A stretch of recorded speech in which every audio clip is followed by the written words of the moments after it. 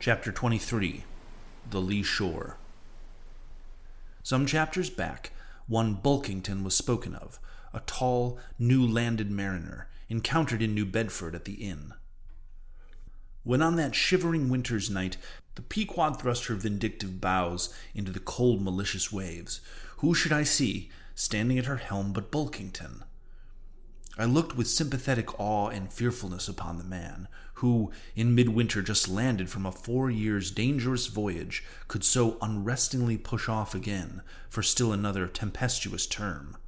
The land seemed scorched to his feet. Wonderfullest things are ever the unmentionable. Deep memories yield no epitaphs. This 6-inch chapter is the stoneless grave of Bulkington. Let me only say that it fared with him as with the storm-tossed ship, and miserably drives along the leeward land. The port would fain give succor. The port is pitiful, in the port is safety.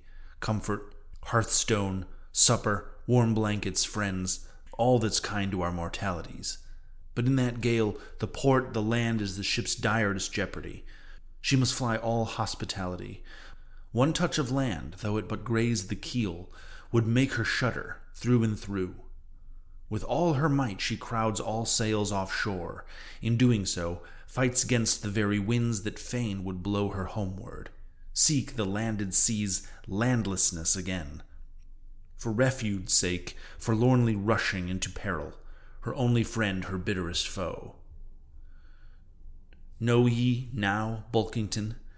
Glimpses do ye seem to see that mortally intolerable truth, that all deep, earnest thinking is but the intrepid effort of the soul to keep that open independence of her sea, while the wildest winds of heaven and earth conspire to cast her on treacherous, slavish shore.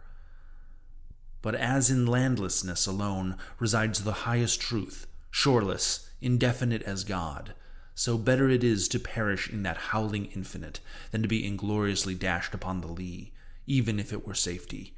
For worm-like, then, oh, who would craven crawl to land? Terrors of the terrible, is all this agony so vain? Take heart, O Bulkington. Bear thee grimly, demagogue. Up from the spray of thy ocean perishing, straight up leaps thy apotheosis.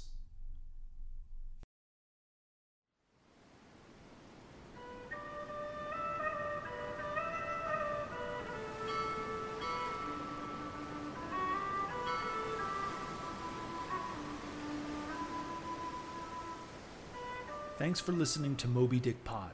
If you've liked what you've heard so far, consider subscribing or leaving us a rating on Apple Podcast. And as always, thanks for listening.